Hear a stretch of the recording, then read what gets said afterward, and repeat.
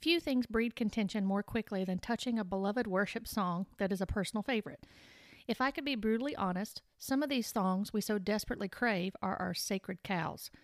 And I would submit to you that much of the current praise and worship music being pumped out is indeed praising and worshiping someone else, but it is not God. We must come to the sobering truth that much has become more experiential and less reverential. There are lyrics that are moving further away from sound biblical truth.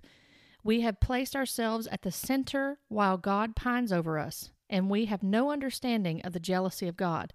He is not jealous for us like we perceive. He is not our languishing boyfriend in desperate need of us. He is God Almighty, and He is holy. You just heard an excerpt from my latest blog post featured on Lovesick Scribe. Hi there, and welcome to the Lovesick Scribe podcast, where we talk about biblical truths, current topics, and where we grow in loving the Word and loving the one who is the Word, Jesus Christ. I am Dawn Hill, and I am the Lovesick Scribe.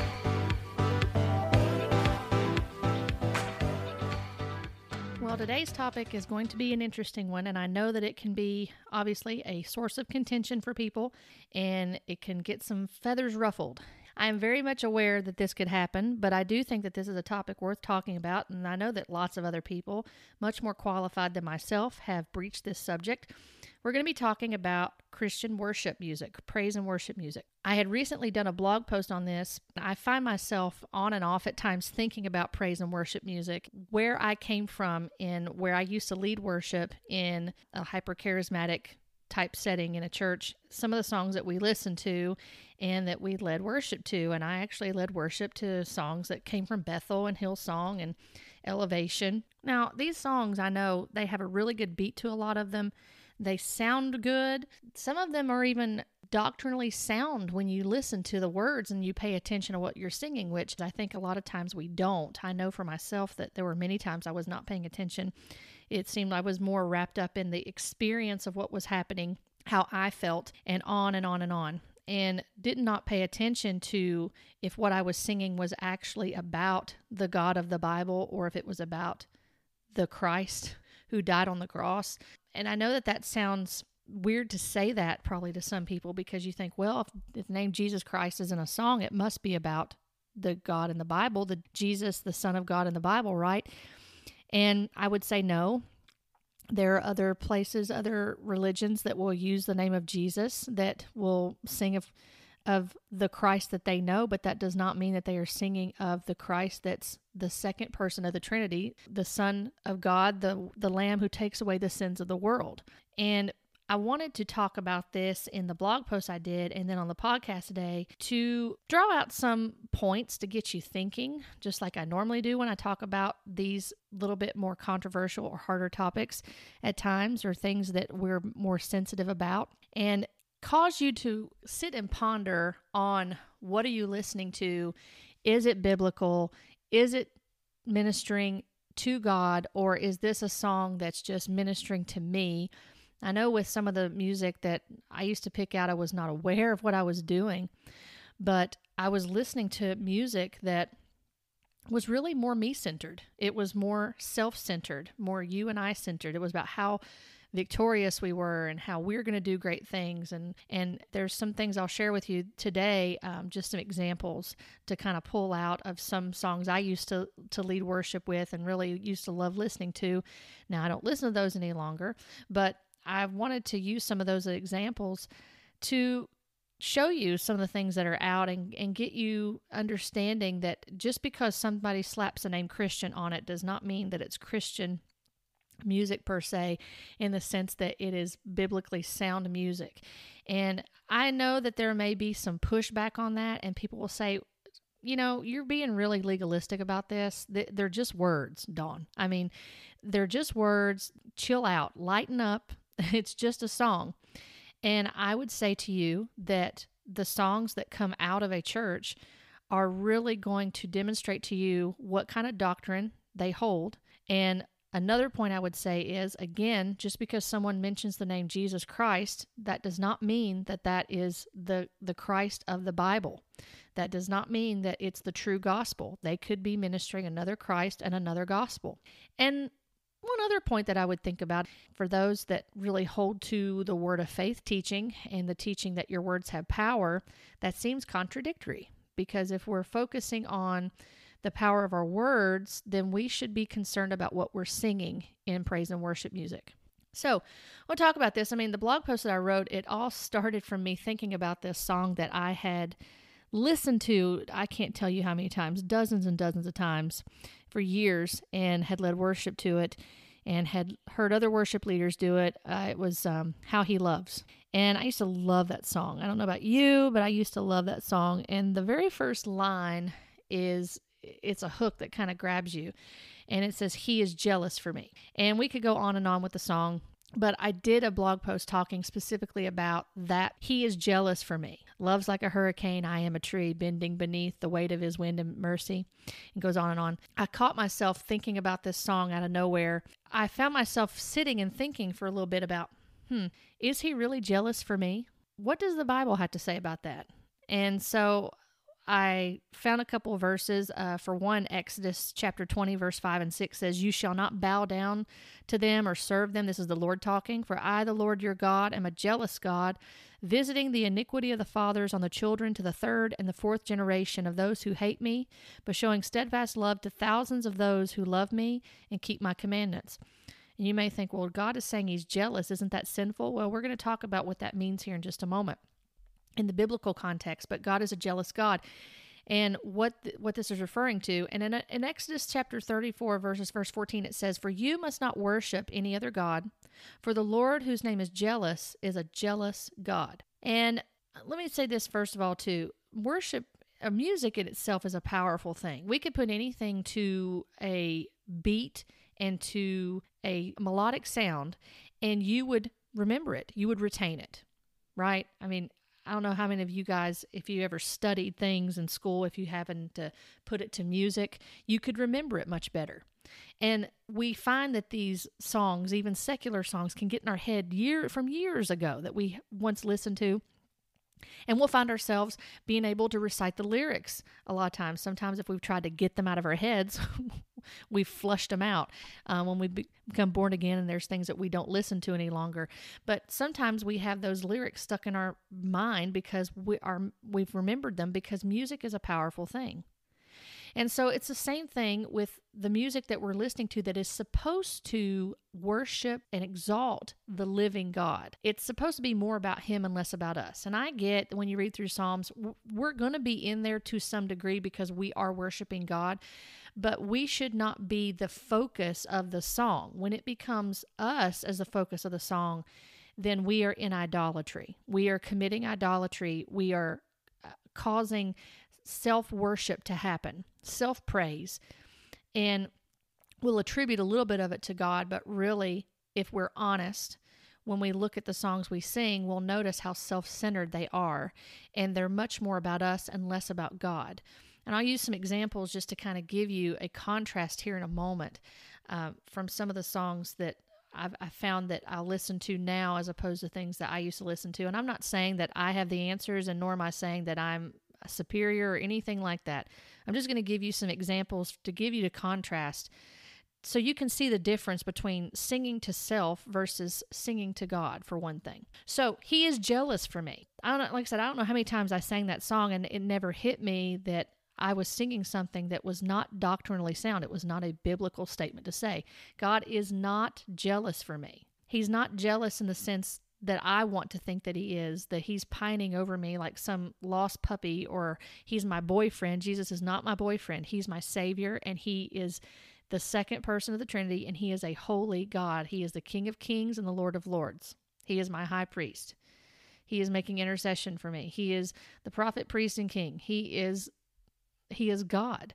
And he deserves reverence. He deserves to be exalted and lifted on high. He deserves for us to be in awe of his majesty and splendor, and not to treat him like a boyfriend that is just swooning over us and thinks that we're just the best thing since sliced bread. So now that we've gotten that out of the way, let's talk about this for a little bit. So the first passage that we talked about in Exodus chapter 20, verse 5, the first passage in Scripture that mentions the word jealous, is this very verse. This is the first verse you're going to come to when you're studying that word jealous. Exodus chapter 20, verse 5 is the first passage in Scripture that even mentions the word jealous. We know that it is while God is delivering the 10 Commandments to Moses. So this is divine instruction for the people in how they are to conduct themselves according to God. Now notice that in context, when you see that God is jealous, why is he jealous? It's because he's jealous of those that would commit adultery against him, spiritual adultery in the form of idolatry. That is the context of it. It is not just an emotional type of jealousy as a husband to a wife, as we see in other passages if a husband suspects his wife of committing adultery, and that's a different type of jealousy. But this is a jealousy that is used to describe the character of the Lord. It is always used to describe God's attitude toward the worship of false gods, which arouses his jealousy and anger in judgment against idol worshipers. This is why he is jealous. God is jealous not for us. He is jealous for his name, and he is jealous for himself. And I know that sounds like a weird statement to say, but that's biblically sound. When you read Scripture, you find that God is not jealous for us. He is jealous for those that belong to him, that are his possession, that would worship someone else other than him. It causes a fiery jealousy, a burning fire to rage that would consume. Hebrews 12 says our God is an all-consuming fire. It talks prior to that about worshiping our God in reverence and awe, for our God is an all-consuming fire. That's not something to take lightly. And our worship and our praise is specifically supposed to be devoted to him. And biblical praise and worship is found, obviously, in the pages of Scripture to help us know what is acceptable worship. There is acceptable worship and unacceptable worship. And so, again, just to kind of give you and I both something to think about, when we're singing songs and we're saying that it's praise and worship music, then we need to evaluate it against Scripture and make sure that what we're singing is to the Lord. It doesn't matter how you and I feel. It doesn't matter what we experience. It doesn't matter about our opinion in it. What matters is this biblically sound? Now, I know that there's some people that are going to say, well, what about some of the older hymns? There are some old hymns that maybe not are biblically sound, and there may be some people that actually wrote those songs that they got off course.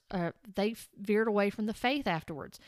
But the fact remains is that they were talking about Jesus Christ in the doctrinally, biblically sound understanding at the time of writing that. And furthermore, we're not following those specific people at this point. We're not following Horatio Spafford's ministry. We're not following any other person that wrote other hymns and such, that we don't follow their ministries and give money to their ministries. But today, we are giving money to these ministries that are pumping out this music that are questionable in some of the things that they're saying, and they're promoting things that just aren't biblically sound. Then we need to be aware of that and be willing to look at that. So when we look at idolatry, we can see this about God is that he hates idolatry, and this makes him to have the name of jealous. He is a jealous God. And continuously throughout Scripture, we find that God is stirred to jealousy for his name and for his people who are his own possession. Let us not forget, if we proclaim to be Christians, then we are not our own. We were bought at a price, is what 1 Corinthians 6 tells us. We were bought at a price, and we do not belong to ourselves. We belong to him.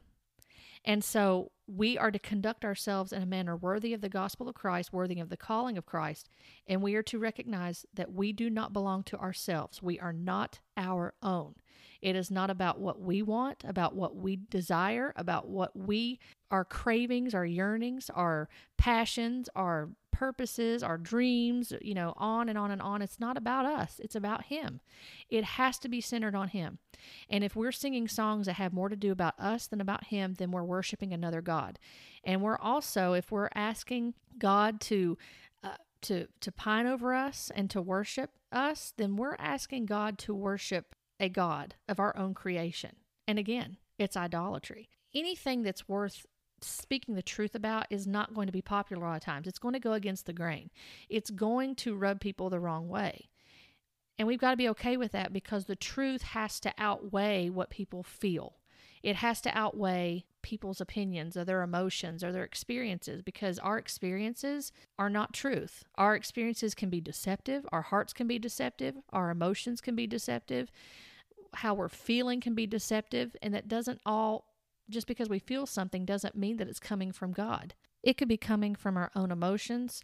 It could be coming from our own passions and us stirring ourselves up, wanting to feel something and attributing it to God when it's not. And there's nothing wrong with emotions. Listen, I've listened to some music, even hymns and such, and some other music that I've listened to that is specifically God-centered, and it brings me to tears because I think about how majestic and how wonderful God is, and how beautiful He is, and how holy He is, and that He is deserving of all the praise and glory that I could pour out, and then some, that I can't even give Him everything that He deserves. But there are things that emotionally cause me to be full of gratitude before the Lord, to be thankful for who He is and what He's done in saving me and redeeming and rescuing. There's nothing wrong with emotions. It's just the fact that we've got to make sure that we're not singing things and doing things in order to stir up and conjure up emotion and then say, well, that's God, and if I don't feel anything, then God's not in it. That's not a biblical approach. That's what I want to get you thinking about. I want to get you thinking about what you're singing and making sure that what you're singing is acceptable worship to God, is acceptable praise to God, that you are worshiping the God of the Bible when you're singing these songs, and that you're not worshiping a God of your own creation, or you're not worshiping yourself. And I'm afraid that's what we're doing a lot of times. And if we are doing that, we realize we're doing that, then the first thing we need to do is understand that God is a gracious and merciful God, and we can go to Him and repent of these things and ask Him by His Spirit to be led by His Spirit, and to know and to test things, and to be able to walk in the truth and to worship in spirit and in truth. It's so important to do that. And worshiping in spirit and truth doesn't mean that we're hyped up, we're on a high of some sort, and that we have to have all these manifestations and things all the time. That's not what worshiping in spirit and truth is about. So we have to be willing to look at these things and evaluate them properly according to Scripture. Now, here are a few songs just to kind of give you an idea of what we may be singing and not realizing it, and causing us to think, maybe what I'm singing, for example, just this will give one example. Maybe I'm singing something that is more about me and not really so much about God. I've heard someone recently talk about that there's a difference between Christian music and Christian worship. And so this may be more along the lines of Christian music per se, but still these songs were used in praise and worship sets and such. And so one song that I used to lead worship to and listen to in private time as well is called The Anthem. This was a song that Jake Hamilton wrote. It's a really great sounding song, but when I started listening recently, I actually did a tally and made a column between, this is going to sound probably sound silly to some people, but I just want to give you an example, okay? I made a tally of how many times I or me was mentioned versus God, Him, or Holy Spirit, different aspects that would refer to God. And what I found was, when I was looking up how many times I was mentioned, referring to you and me, it was interesting. It was way more than the references to God Himself. The actual times that I or me is referenced, and this is not including if any of the verses or the bridge is repeated or anything like that, the term I or me was used 32 times. Versus the reference to God Himself in some capacity, whether God or Him or the Holy Spirit, was only referenced 14 times. And even in the bridge, you can see this, that there is a focus on self.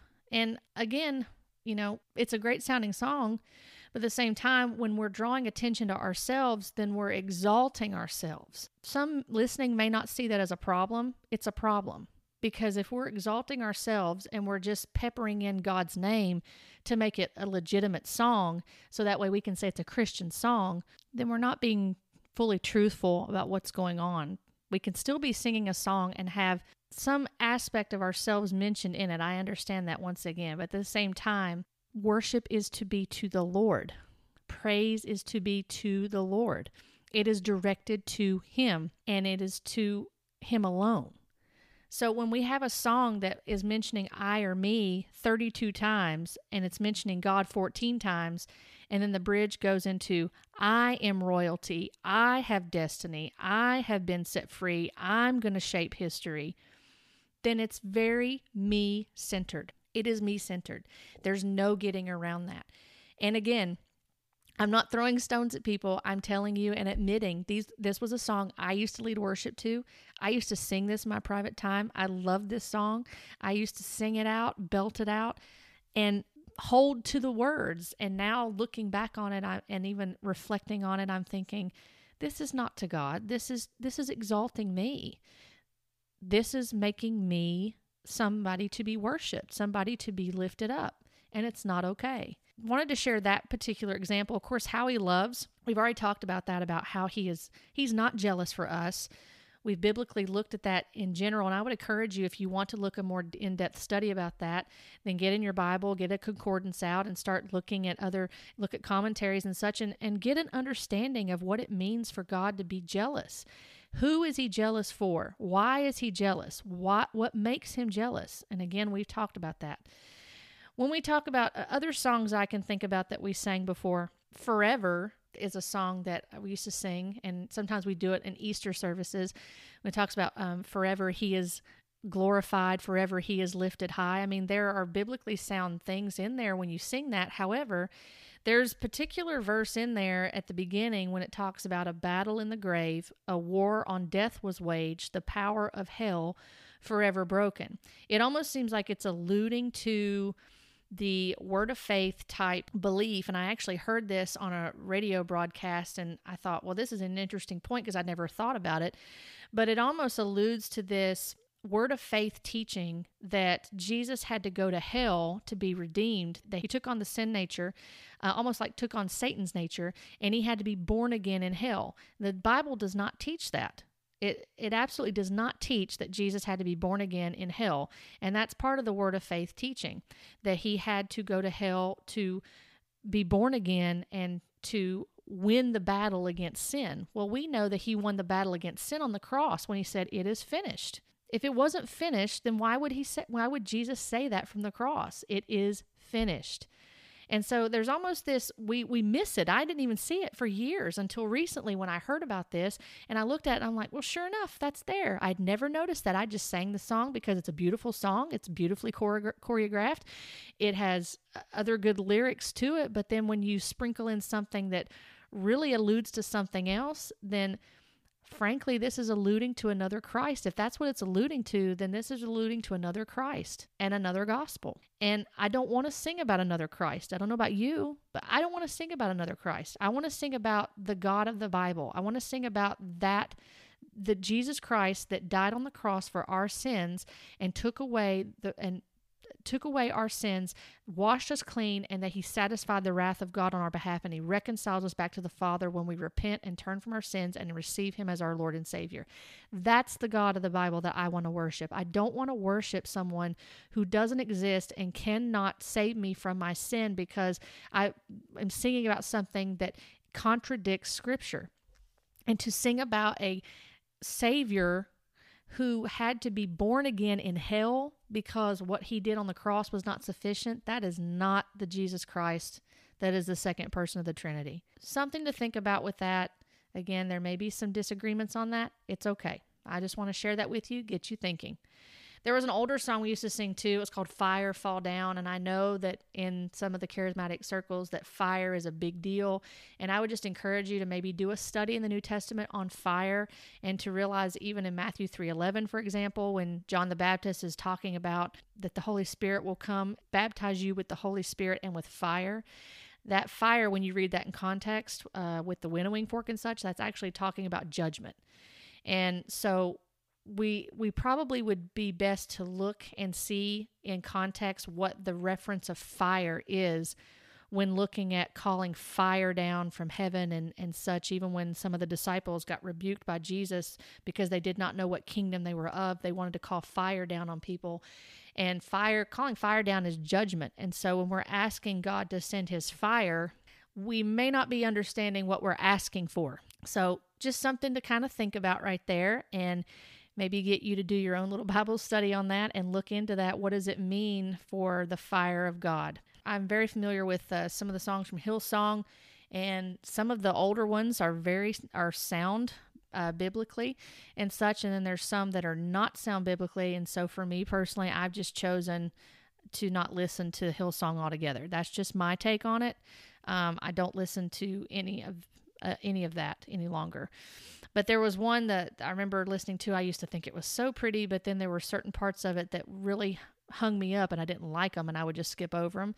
But there was, just as an example, there was one song called 100 Billion Times. I'm sure people have heard that 100 billion times, but I'm sure that some people really enjoy that song, and it's a beautifully sounding song. But there's a point in it when it talks about, I believe in the second verse, when it talks about that all creation evolved in pursuit of God.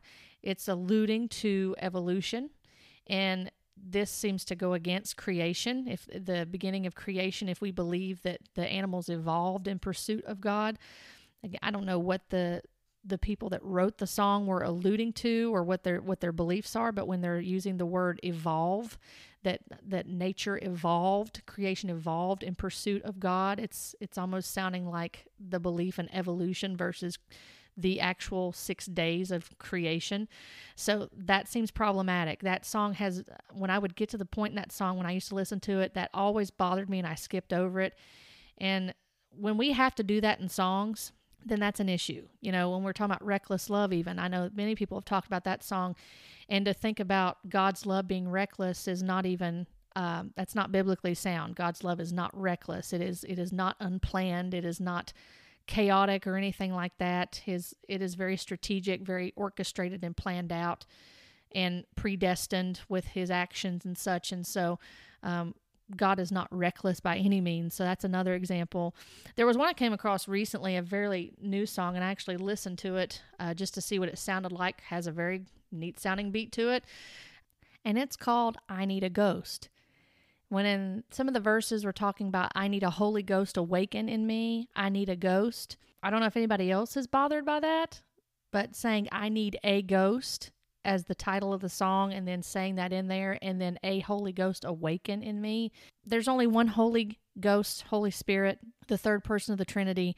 First, another thing to consider here too is when we talk about the Holy Spirit, by the way, Jesus himself said in Scripture that the Holy Spirit would testify of Christ. The Holy Spirit would not testify of himself.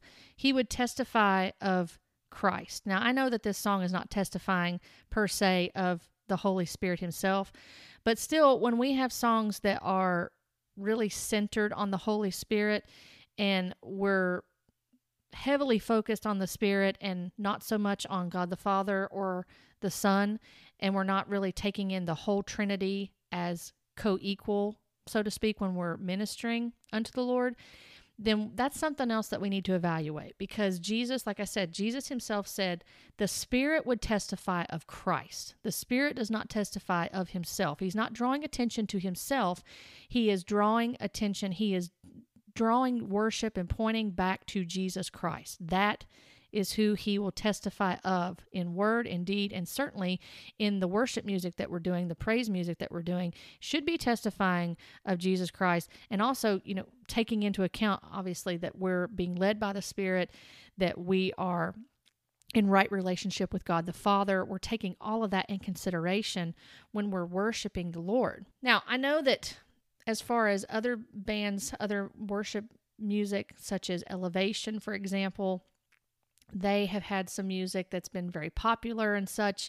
And again, a lot of it has a great sound to it, is well choreographed, and there could be some lyrics that are sound while peppering in some that are not sound. And then people kind of pass it off and think, well, that's okay. That there's a concern that I have with this particular example with Elevation worship, and this is the concern that I have, is that I have heard the senior leader minister on a couple of occasions things that were contrary to Scripture. For example, talking about Jesus changed forms, which is alluding to modalism, that he didn't leave them, he just changed forms, meaning that he changed into the Holy Spirit. And if that's what he means by that, then that's not the same God of the Bible. There have been other things. There's been references to a particular person named Richard Rohr quoting some of his stuff. Well, Richard Rohr is a universalist. He promotes the universal Christ. He actually wrote a book called The Universal Christ. He talks about at-one-ment. If you've heard me talk about inner healing before, Agnes Sanford used the same phrase, this same term, at-one-ment instead of atonement, is to deny the need for the payment of sin, for sin to be atoned for by our Savior. And instead, it's promoting this harmony with God. Well, we cannot be at one with God or at peace with God without atonement. And so there have been even quotes shared by this senior leader from Elevation. And this pastor helps to write some of the music at Elevation. So the question is, what do we do when the senior leader of a church is also involved in writing the music, and there are things being said by this leader that are highly questionable and that are not aligning with Scripture? Are we to think that that worship music is singing to the same God of the Bible, the same Jesus Christ, if he believes that Jesus changed forms, as opposed to actually going back to the Father and sitting at his right hand, and then the Father sending the Holy Spirit? They sent the Holy Spirit, the Comforter, to abide and dwell within those of us who would believe in Jesus Christ as our Lord and Savior. Is that the same God? Because if we're singing these songs and this minister is saying that Jesus changed forms, for example, not also taking into account there's moralistic preaching and other things that are going on with this, and a very me-centered gospel, but are we to believe or go along and believe that this is the same God of the Bible that they're singing about is the same one that's a universal Christ, that he's quoting from another person that believes that and such? See, these are things that we have to weigh and we have to be willing to test and to look at. And so again, this is not to be in a mean-spirited way at all. And to know that even as for myself, I'm still learning and growing, and we've got to be willing to have the tough conversations and be willing to be challenged on these things and take a good hard look at them and make some tough decisions. When we're singing songs of hell not hindering our praise and that we're defeating the enemy, that's not biblical. And it even shows us that we don't even understand who created hell.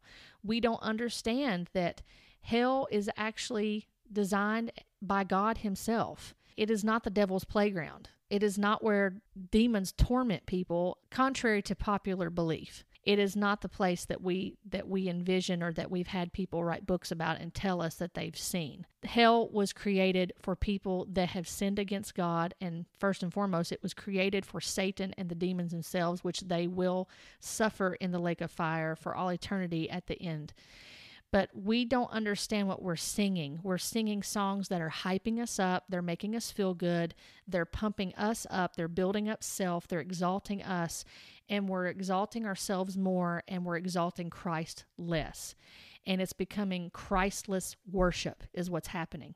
And especially if it's not the doctrinally sound biblical teaching that's in our worship music, because they should go hand in hand, then there is a huge problem and a huge red flag that comes up if it's not the same God of the Bible and not the same Jesus Christ that died on the cross.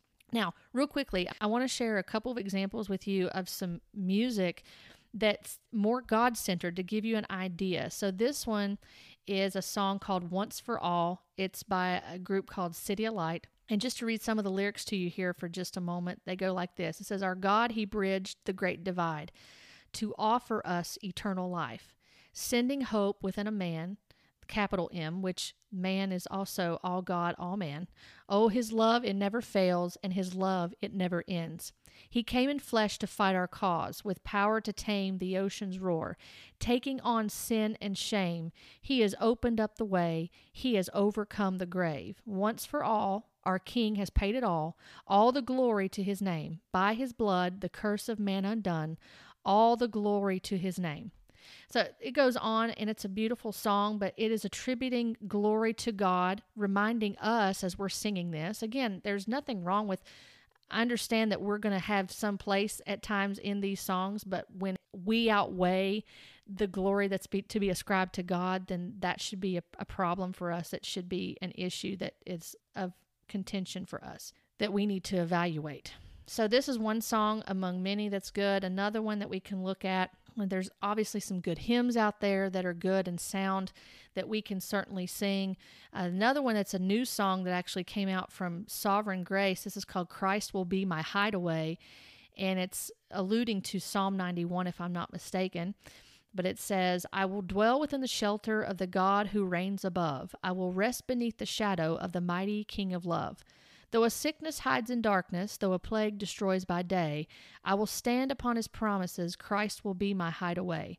In you, my God, I trust. You are strong and here with us. In you, my hope remains. Christ will be my hideaway. So this just kind of gives you a couple of ideas. Again, that song goes on and it's really beautiful. I would encourage you, if you're looking for solid worship, praise and worship that is based in biblical doctrine that's sound, I would encourage you to look at those two groups. There's other ones out there that you can certainly look at, but those are two prominent ones that I know of that when I've looked at the music myself, and again, I am not the be-all, end-all, and I get that. When I've looked at them, though, compared to what I used to sing, it's definitely like night and day difference.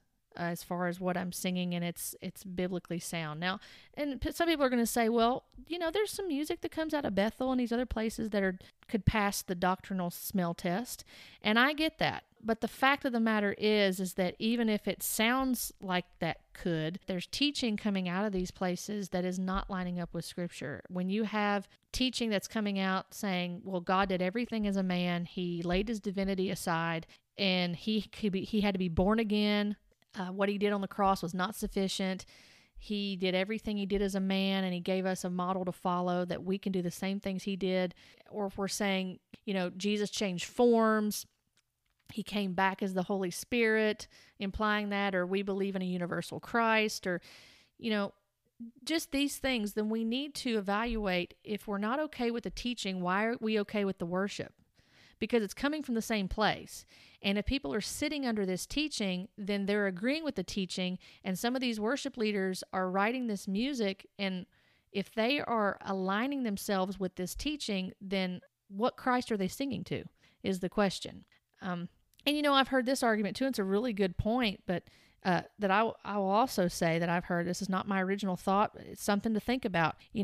We have issues with the music that we're talking about here that some people may say, well, I don't understand why you're making a big deal about it. Again, it's just words into a song, and I've already touched on that. But one other point I'll make that, again, is not my original thought. I heard it from somewhere else, but it's a really good point.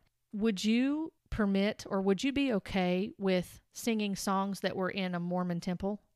Would you be okay with singing songs that were in a Universalist church or Unitarian church? Would you be okay with something that, even though they mention the name of Jesus, you would look at their doctrine and say that that is not Christianity? If you can say that you would be okay with singing songs that came from a Mormon church or Jehovah's Witnesses or Unitarian or Universalist, different things that that what they're singing is not doctrinally sound and according to the Bible, according to Scripture understood in the proper context, then we have to understand that it's a similar standard that we're applying in this situation. We have got to be singing songs that are ascribed to the right God, the right Christ.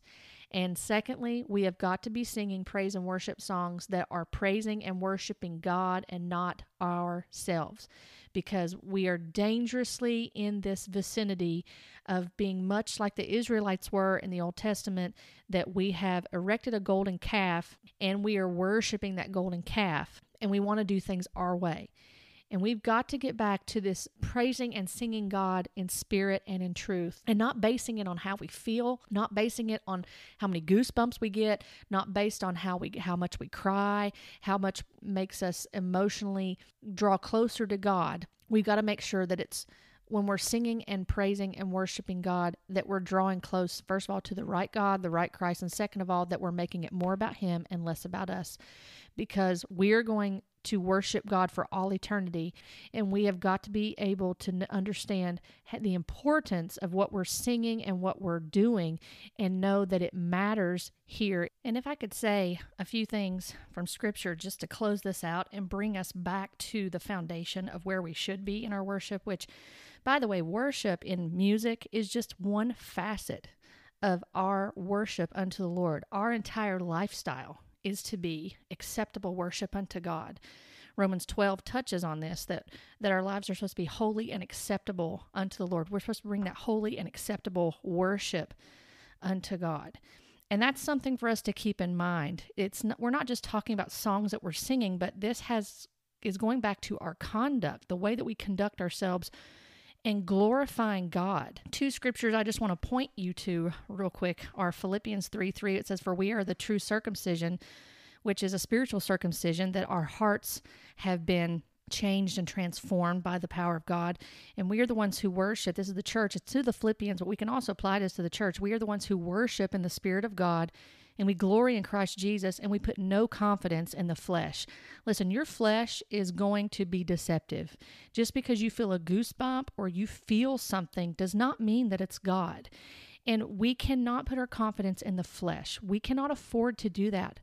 Because if we do that and we're always looking for that next thrill, that next experience, that next encounter, that next song that just, it speaks to us rather than us ascribing to God what truly belongs to Him and does not belong to us, then we are always going to be looking for an experience like a fix. It's going to be like a fix, like an addict needs a fix for a drug.